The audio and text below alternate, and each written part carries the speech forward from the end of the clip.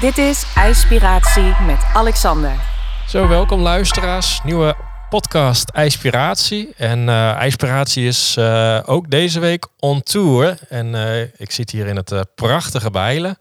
In een, ik kijk even om me heen. Een ontzettende mooie, grote, lichte, fysiotherapiepraktijk. Maar ik denk dat mijn overbuurman Sebastiaan, welkom, daar meer over kan vertellen zometeen. En ik heb weer helemaal zin in. We hebben net even een gesprekje gehad. Meteen al heel veel raakvlakken, goede energie. Dus laat ik beginnen. Sebastiaan, van harte welkom in deze podcast. En ja, ik begin altijd even. Heb je nog koud gezwommen, ijsbad gedaan vandaag?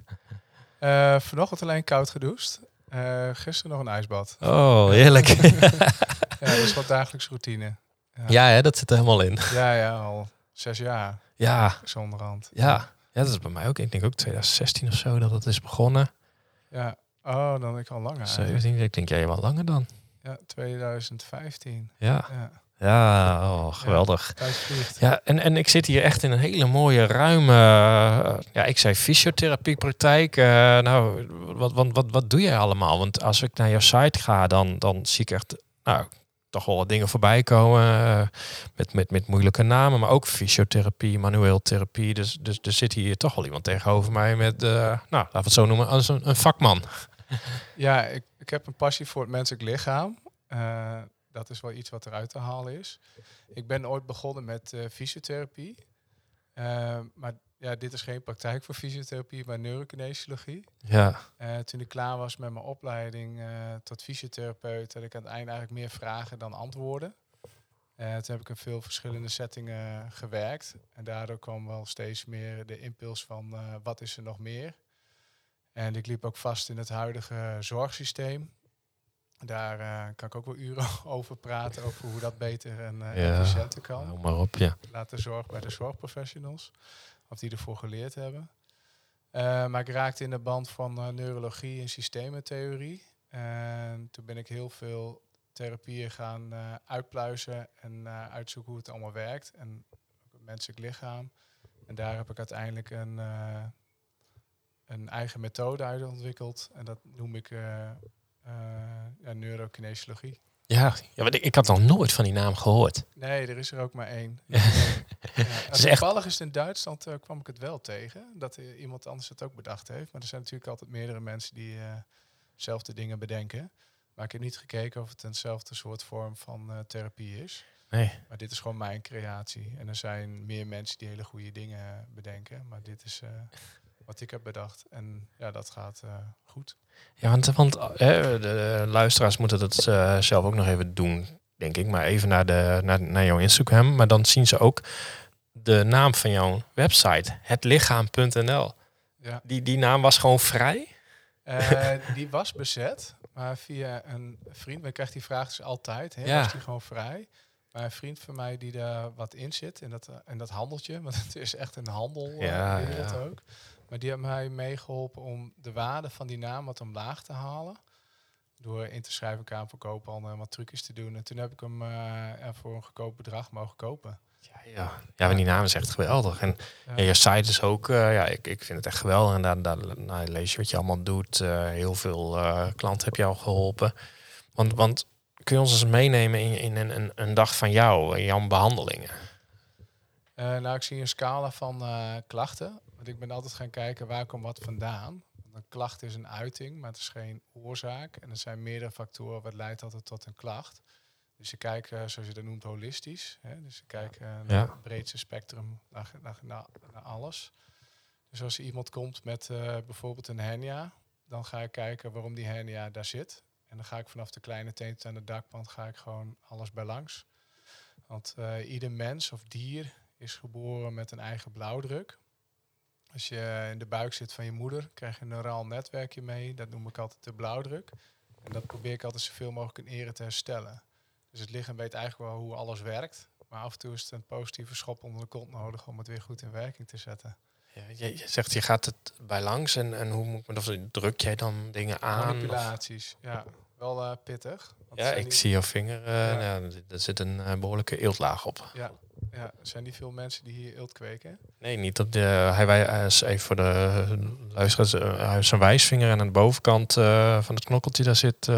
ik denk wel een centimeter eelt. Kan er een spijker mee in de muur slaan. Ja, dat denk ik ook wel. Ja. Maar dat is dus het mooie van het lichaam. Hè? Waar je dus wat stress op uitoefent. Gezonde vorm van stress. Past het zich aan om zichzelf sterker te maken. Om zichzelf ook te beschermen. Ja. Zo'n ingenieus systeem is het menselijk lichaam. Ja, heel mooi. En nou ja, jij drukt dat dan aan. Ja, je brengt alles in een bepaalde beweging. Ik doe de behandeling ook in een bepaalde ritme. Want het is al heel pittig. En stress is een breed begrip. Maar je hebt ook een gezonde vorm van stress. Net zoals sporten is een gezonde vorm van stress, ijsbad. Maar ook een behandeling bij mij. Maar als ik het een uur of langer zou doen, dan wordt het een lijdensweg. Omdat je ook heel veel bepaalde stoffen... Ook voor jou. Ook voor mij. Omdat er ook heel veel stofjes vrijkomen, wat je lichaam ook weer moet opruimen. Maar je geeft het lichaam gewoon een positieve schop onder de kont. Waardoor het weer terug gaat tot een reset. En het lichaam weet wel hoe alles werkt. Hoe alle gewrichtjes behoren te staan. Ja. En door middel van de juiste manipulaties in de juiste richting gegeven. Dan denkt je lichaam van, oh ja, zo hoort het. Ja. En dan, nu hoor ik me nog beter. Ja, ik was nummertje 1, maar dat is met de microfoon. Dus ik denk op een gegeven moment, waarom hoor ik je alles zo zacht en mij zo hard? Dus ik heb even de knopjes omgedraaid. En nu hoor ik jou heel goed. Ja. Ja. Dus eigenlijk weet het lichaam wel hoe het allemaal werkt en hoort. Maar af en toe is het even wat hulp nodig om weer alles goed te zetten zoals het hoort.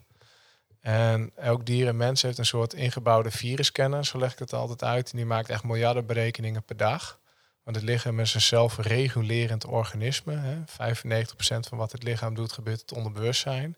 Daarom is het zo belangrijk dat we ook beter samenwerken met het lichaam. En dat we ook luisteren wanneer het lichaam fluistert. Niet alleen wanneer die knetterhard knalt. We kunnen heel veel dingen voor zijn.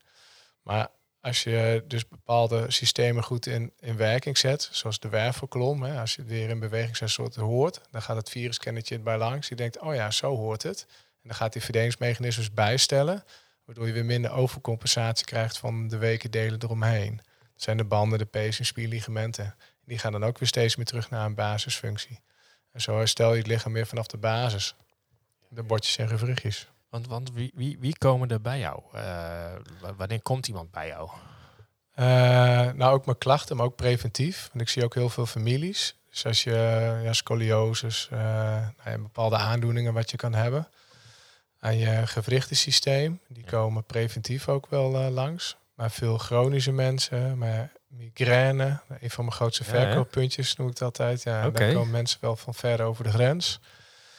En ja, jong en oud, amateursporters, topsporters, van alles. Want je zegt de mensen met migraine, want wat doe jij dan? Verdwijnt dan migraine of wordt het anders? Of? Heel veel mensen kan ik genezen van migraine. Ja, joh. Omdat het een samenspel is, dus van meerdere klachten. Hè? Dus als je meerdere klachten samenkomt, dan komt de aanval van migraine. Maar als je de druppel weet weg te halen, dan bouwt het ook nog helemaal op tot de migraine. Oké. Ja. En zo'n druppel, wat kan dat zijn? Is dat dan iets emotioneels? Emotie, dat is ook een factor waar het lichaam altijd sterk op reageert. Omdat spierspanning omhoog gaat. Maar spieren kunnen dus multitasken. Maar als je dus weer één overtollige functie van overuur weghaalt, dan leidt het ook weer niet tot migraine. Maar heel vaak migraine, als je al iets niet goed zit bij een rib bijvoorbeeld, lokt het al wat overcompensatie uit. Dan krijg je andere systemen er weer bij, wat ook lokt het overcompensatie, krijg je weer migraine. Dus soms kan het zijn dat je alleen een rib goed moet herstellen. Ja. Ja, want ik was ooit dus bij ik kom ook bij een shiatsu masseuse en dan zei ik, ik heb bijvoorbeeld last van een plekje en dan ging ze heel ergens anders lopen drukken. Ja.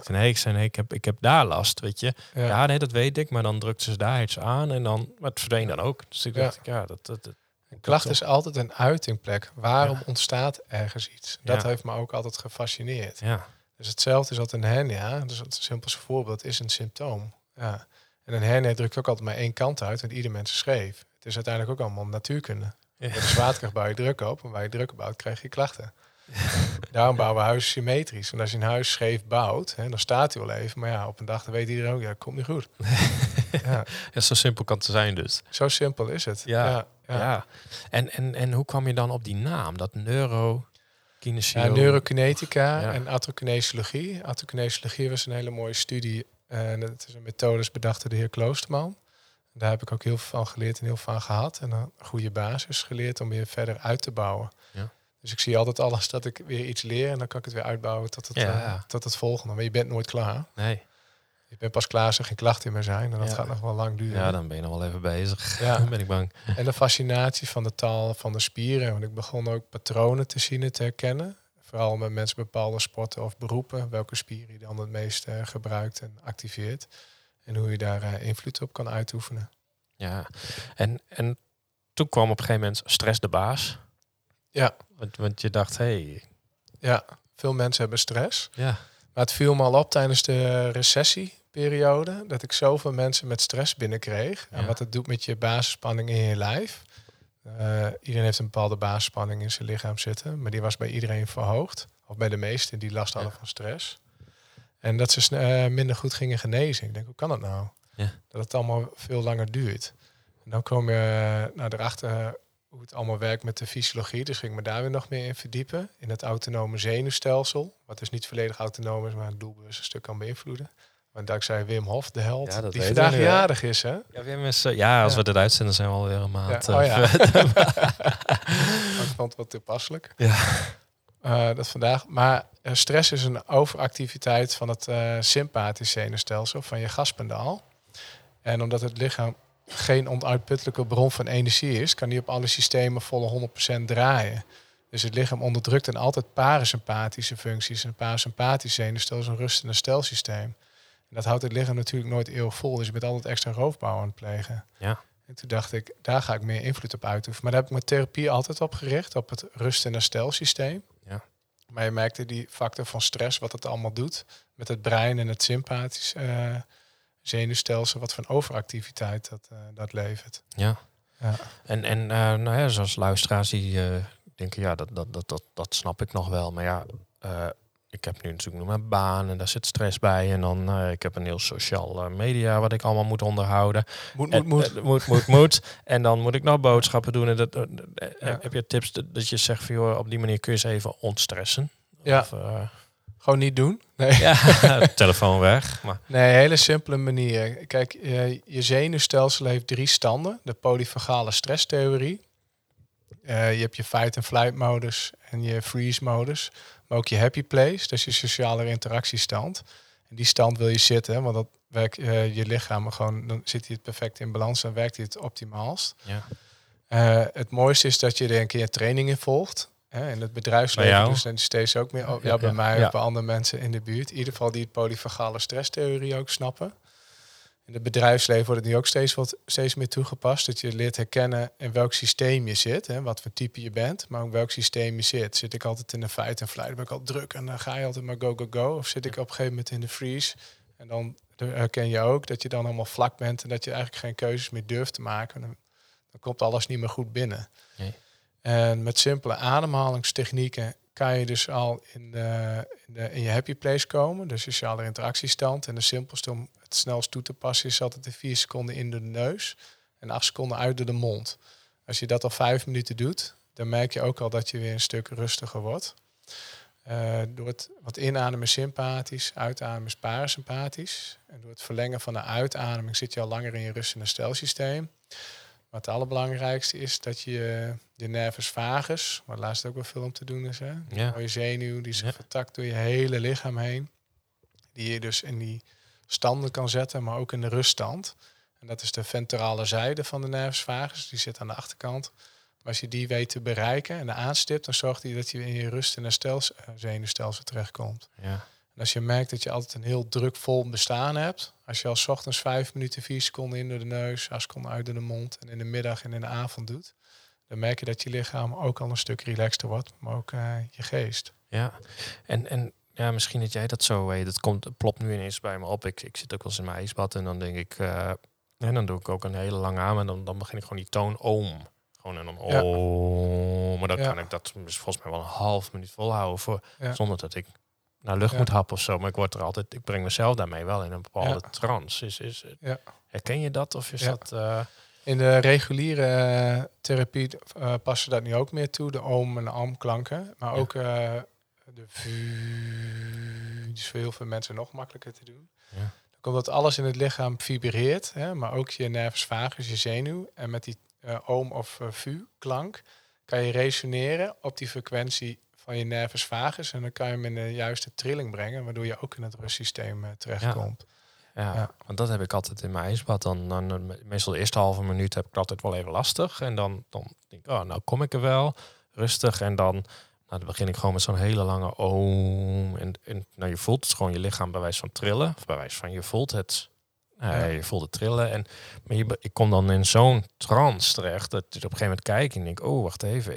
Ik wil altijd max 3 minuten in dat badje zitten. Ik heb altijd gewoon stopwatch ernaast. Maar op een gegeven moment dan word ik wakker en dan kijk ik even. En denk, ik zit op 3 minuten. En dan stap ik er ook uit. Weet je, maar ik denk, ik denk dat ik het zo rustig nog 10 of 20 minuten kan volhouden. Alleen, dat wil ik niet. Maar ik denk, omdat je nu net zo daarover hebt. Ik denk, moet even aanstippen. Ja, je kan jezelf dus makkelijk... ieder mens kan zijn eigen gemoedsrust beïnvloeden. Ja. Hoe druk en gestrest je ook bent. Maar het is dat je wel even iets voor moet doen, zodat het lichaam het voor je kan doen. Ja. Want de kennis zit al in het lichaam. We hebben eigenlijk altijd een specialist bij de hand. Hè? Miljoenen jaren evolutie en we doen er geen reet mee. Op school leer je er ook geen kloot over. Nee. Dat is echt bijzonder. Ja. Maar nu zijn we wel steeds meer weer dingen aan het ontdekken en herontdekken. Wat ook... vroeger in de alternatieve sector altijd werd gezegd vage shit. Ja, omdat het geloof de wetenschap het bewijst, dan is het in één keer tastbaar en bestaat het. Ja. En begrijp me niet verkeerd, ik hou ook van wetenschap. Maar ik vaar altijd tussen beide werelden in. Maar ik vind het ook fijn dat ik het kan onderbouwen. Maar het belangrijkste is dat je het gewoon kan voelen. Ja. Want als je al voelt dat het werkt, dat is eigenlijk al bewijs genoeg. Maar we willen altijd het geloof de wetenschap hebben als iets tastbaars. Ja. Maar zoals je zegt in het ijsbad, wat je wil in het rust- en herstelsysteem terechtkomen. Ook in het gedeelte in je hersenen, je emotionele voelende brein. Daar kom je ook in je happy place. Dat is ook je cel-interactiestand. En dat is ook heel goed dat je daar zit. Maar als je in een ijsbad dat doet en je bent niet gewend om een ijsbad te gaan, dan zou ik niet 10 minuten erin gaan zitten. Nee, zeker niet. Nee. Goh, wat interessant. En we hebben het al over het ijsbad. Ik maak even het bruggetje. Ik zie jou ook regelmatig in een ijsbad zitten. Wanneer is dat zo ontstaan? We hadden het er net al even over. Maar... Ja, daar is mijn stress de baas ooit ontstaan. Want ik heb de ziekte van Lyme gehad. Ik noem het nu ook mijn transformatieziekte. Blij met Lyme. Blij met Lyme. Ja, ik had ook nooit verwacht dat ik dat zou zeggen, hoor. Ja, ik heb het nog nooit gehoord. Nee, het heeft mij echt heel veel gebracht. Ik ben altijd, altijd ook in de fight-and-flight stand gestaan. Altijd maar gaan. Ik heb vroeger wel wat dingen meegemaakt en een tijdje ontspoord geweest. Een paar jaartjes niet echt met school bezig geweest. En uiteindelijk het liggen zien. Ik denk, ik moet iets maken van mijn leven. Sindsdien ben ik go gegaan. Ook wel een burn-out gehad enzovoort. Maar daar leerde ik mijn les nog niet van. En toen kreeg ik de ziekte van Lyme. Toen werd ik wel gevloerd. Toen kon ik ook niet meer. Toen kon ik er ook niet meer omheen. Toen dacht ik van wat probeert Lyme mij ook te zeggen? Toen wou ik het ook gewoon anders zien. En toen ging ik ook weer dieper kijken naar de fysiologie van de mens. Dat activiteitszenuwstelsel en het rust- en herstelzenuwstelsel. Nou, een ziekte wil ook altijd leven. Dus die zit in mij. Dus ik ben zijn gastheer. Dus wat gaat hij doen? Zorgen dat ik zieker word, zodat hij kan leven. Zorgen voor stress. Zorgen voor nog meer stress, zodat mijn immuunsysteem nog meer onderdrukt wordt. Ik denk, dat moet ik niet. Dus ik ben het gaan accepteren dat ik ziek was. En ik denk, ik ga het op die manier bevechten. Ik heb eerst antibiotica gebruikt, maar het werkte allemaal niet. Er moet dan die hele circus in. Ik dacht, dat wil ik ook niet doen. We zijn een product van de natuur. Toen ben ik het op een natuurlijke manier gaan doen. Ben ik bij natuurgenezen terechtgekomen, bij een mesoloog. Die ging me dan wat uitmeten. En dan kreeg ik simpele aanpassingen in mijn dieet en wat plantextracten. En na 3 dagen was mijn bovenkamer helder. En na 8 maanden kon ik weer lopen, normaal lopen. Zo. Ja, alleen mijn immuunsysteem die lag nog plat. En toen hoorde ik van de E. coli bacterieonderzoek in het Radboudziekenhuis met Wim Hof, waar het allemaal begonnen is. En toen dacht ik van Borrelia-bacterie, dat moet ik ook gaan doen. Ja, wat kun je nog kort vertellen voor de luisteraars die denken van waar heeft hij het over? Meestal denk ik dat ze het verhaal wel kennen, maar er waren 2 groepen. Ja, Wim die zegt al heel lang dat je immuunsysteem kan beïnvloeden. Maar hij heeft nog heel veel andere stromingen. Ja. Maar hij is het eerste die het zover heeft geschopt dat de wetenschap het is gaan onderzoeken. Toen hebben ze 24 man laten opdraven. 12 mensen getraind door Wim en 12 niet. En ze kregen allemaal een injectie met een colibacterie. En die mensen die niet waren getraind door Wim, die werden ziek, griep en koorts. En die mensen die wel waren getraind door Wim, die kregen bijna niks tot niks. En toen dachten ze, hoe kan dat zo? En dat dacht jij dus ook? Dat dacht ik ook. Ja. Ik denk, wat gebeurt daar? Ja. Dat kan. En toen ben ik me er dus ook in gaan verdiepen. Want je kan dus je immuunsysteem bewust beïnvloeden met ademhalingstechnieken. Ja. En de ijsbad ook. Vooral in het tweede gedeelte van je immuunsysteem, waar ontstekingseiwitten bij gepaard komen, die onderdruk je. Dus als je de voeding weghaalt van een bacterie, zeg maar, dan gaat het ook gewoon dood. Ja. Je brengt gewoon de reactie niet tot stand. En ze zagen dat je heel veel ontstekingseiwitten in acute fase onderdrukt. En met name de IL-6 en de IL-8. Maar ze zagen ook een verhoogde productie van de IL-10. En dat is een ontstekingremmende eiwit. Die ook weer snel in je lichaam weer terug kan brengen in een goede homeostase. Ja. Dus dat was wel heel mooi. Ik dacht, dat moet ik ook. Dat ga ik ook doen. En toen had mijn vriendin een workshop geboekt bij Wim. En toen heb ik een training gedaan. En toen voelde ik me echt gewoon weer levend sinds een hele lange tijd. Zo. En toen dacht ik, dit moet ik gewoon gaan doen. En toen heb ik die training gedaan. En als klap op de vuurpijl de Kilimanjaro. Ik was altijd een sportman. Ja, daar moet je zo even wat meer over vertellen. Dus, maar jouw lijm verdween daarmee? Ik heb veel gedaan. Dus met voeding en plantextracten. Maar ook veel met ademwerk. En ik heb mijn lijm achtergelaten op de Kilimanjaro. Daar gebeurde iets fenomenaal. Wat ik echt kon manifesteren in mijn lijf. Dat ik zeg van nu ben ik gewoon genezen. Ja, want die Kilimanjaro, je hebt lijm. Volgens mij, je kwam van heel ver. En de Kilimanjaro is natuurlijk niet een heuveltje. En volgens mij met Wim Hof. En die had ook in zijn hoofd om daar nog weer een record op te zetten toen jij mee ging. Ja. Want het moest natuurlijk nog sneller. Ja. Neem ons eens mee in dat verhaal. Want dat is natuurlijk bijzonder en heel uniek. Ja, we gingen als een wolfpack. Zo werd het elke keer gewoon gezegd. En de bedoeling was dan eerst in 3 dagen. En op een gegeven moment moest het binnen 30 uur. Dat is nogal een verschil, hè? Het was ook een verschil, ja. Mijn achterban was er niet zo blij mee dat ik het ging doen. Omdat ik niet kon trainen. Dus ik kon alleen die ademhalingsoefening doen. Ik had ook geen conditie nog. En die ademhalen, dat is elke keer die snelle hyperventilatie? Of is dat een andere ademhaling? Ja. En ga je dan ook zo die berg op met die ademhaling? Nee, je zorgt dat je lichaam gewoon vol pompt met zuurstof. Ja. En eigenlijk train je dus je lichaam. Hoogtetraining kan je nabootsen, gewoon thuis in bed. Want alles kan je trainen dus in je lijf. Dus als je gaat spelen met zuurstof, denk je lichaam van, ik kan niet zonder zuurstof. Dus ik moet ervoor zorgen dat al mijn celletjes wel genoeg zuurstof krijgen. En zo kan je dus hoogtetraining nabootsen, gewoon thuis op bed. En hoef je niet te acclimatiseren op een bepaalde hoogte, omdat je lichaam al efficiënter geworden is met de zuurstof wat hij door die Wim Hof methode. Ja, ik heb er wel wat gespeeld met ademtempo. Gewoon kijken waar je eigen cadans en ritme in zit. Wat gewoon goed voelde. En dat was mijn voornaamste training. En ik had gewoon goed spul gekocht. Goede schoenen en sokken, maar niet ingelopen en zo. En ik raakte mijn paspoort nog kwijt. Toen zagen mensen, moet het niet zelfs een teken dat je niet moet gaan? Ik zeg, nee, dus iets van tegen, ik moet juist wel gaan. Ja, je kan het op alle manieren uitleggen. Ja, een dag van tevoren nog autopech op de weg erheen.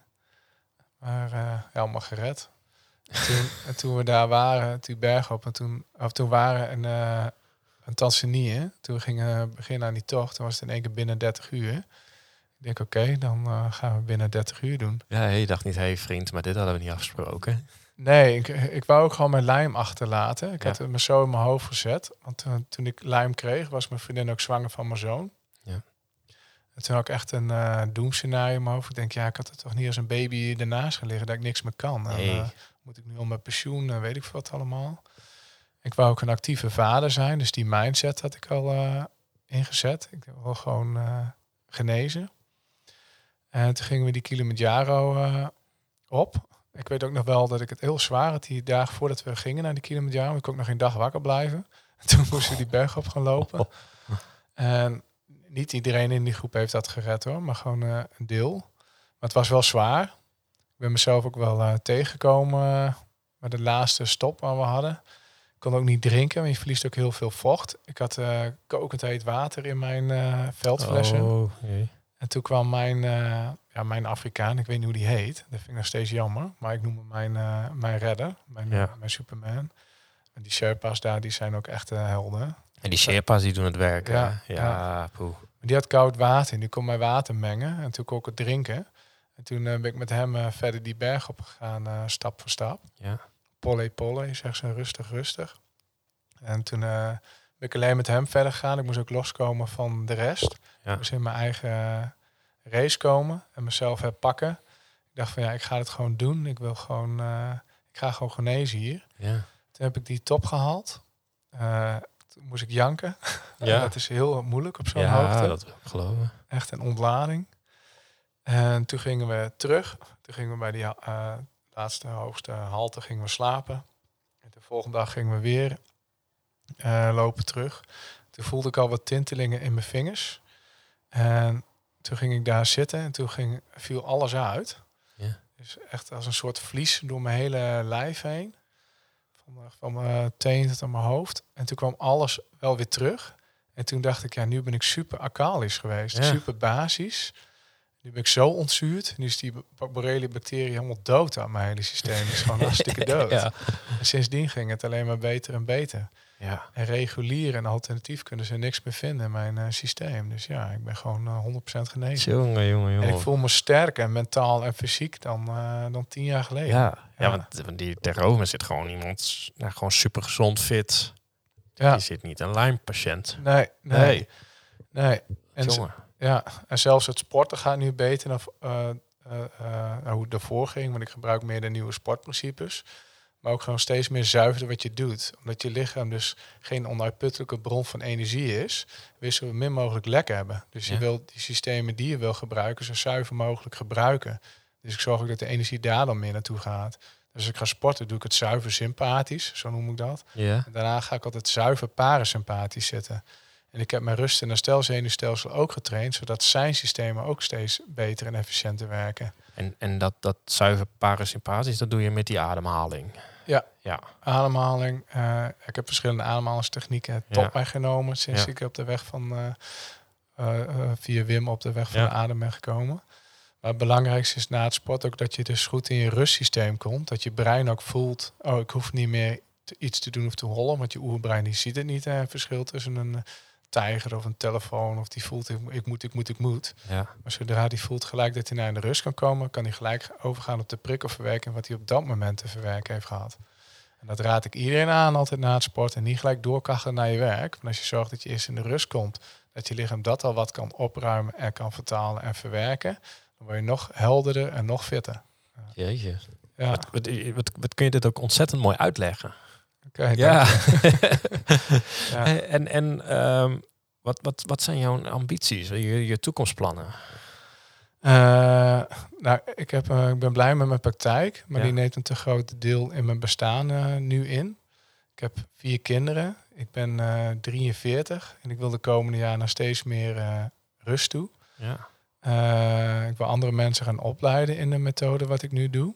Ik weet niet precies in welke vorm ik dan mag doen, maar waar we nu hier in Bijlen zitten, moeten 2 mensen het eigenlijk gaan voortzetten. Ja. En verder dan cursussen geven, maar ook meer spreken en trainingen geven. En daar zijn ook leuke dingen nu op mijn pad gekomen. Van iemand die ik heb ontmoet en het Radboud voor een stressreductietraining. En wat leuke andere samenwerkingen.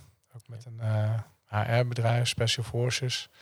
En onlangs zelfs met een vriendinnetje uit het verleden die een vitaliteitsbedrijf heeft. Dus dat is ook heel leuk. Ja, ik wil me daar meer op richten. Maar ik wil steeds meer mensen bewust maken dat we veel minder afhankelijk zijn van zorg dan we denken. Ja. Dat we veel meer richten op preventief. En daar wil ik meer trainingen geven, maar ook thuis.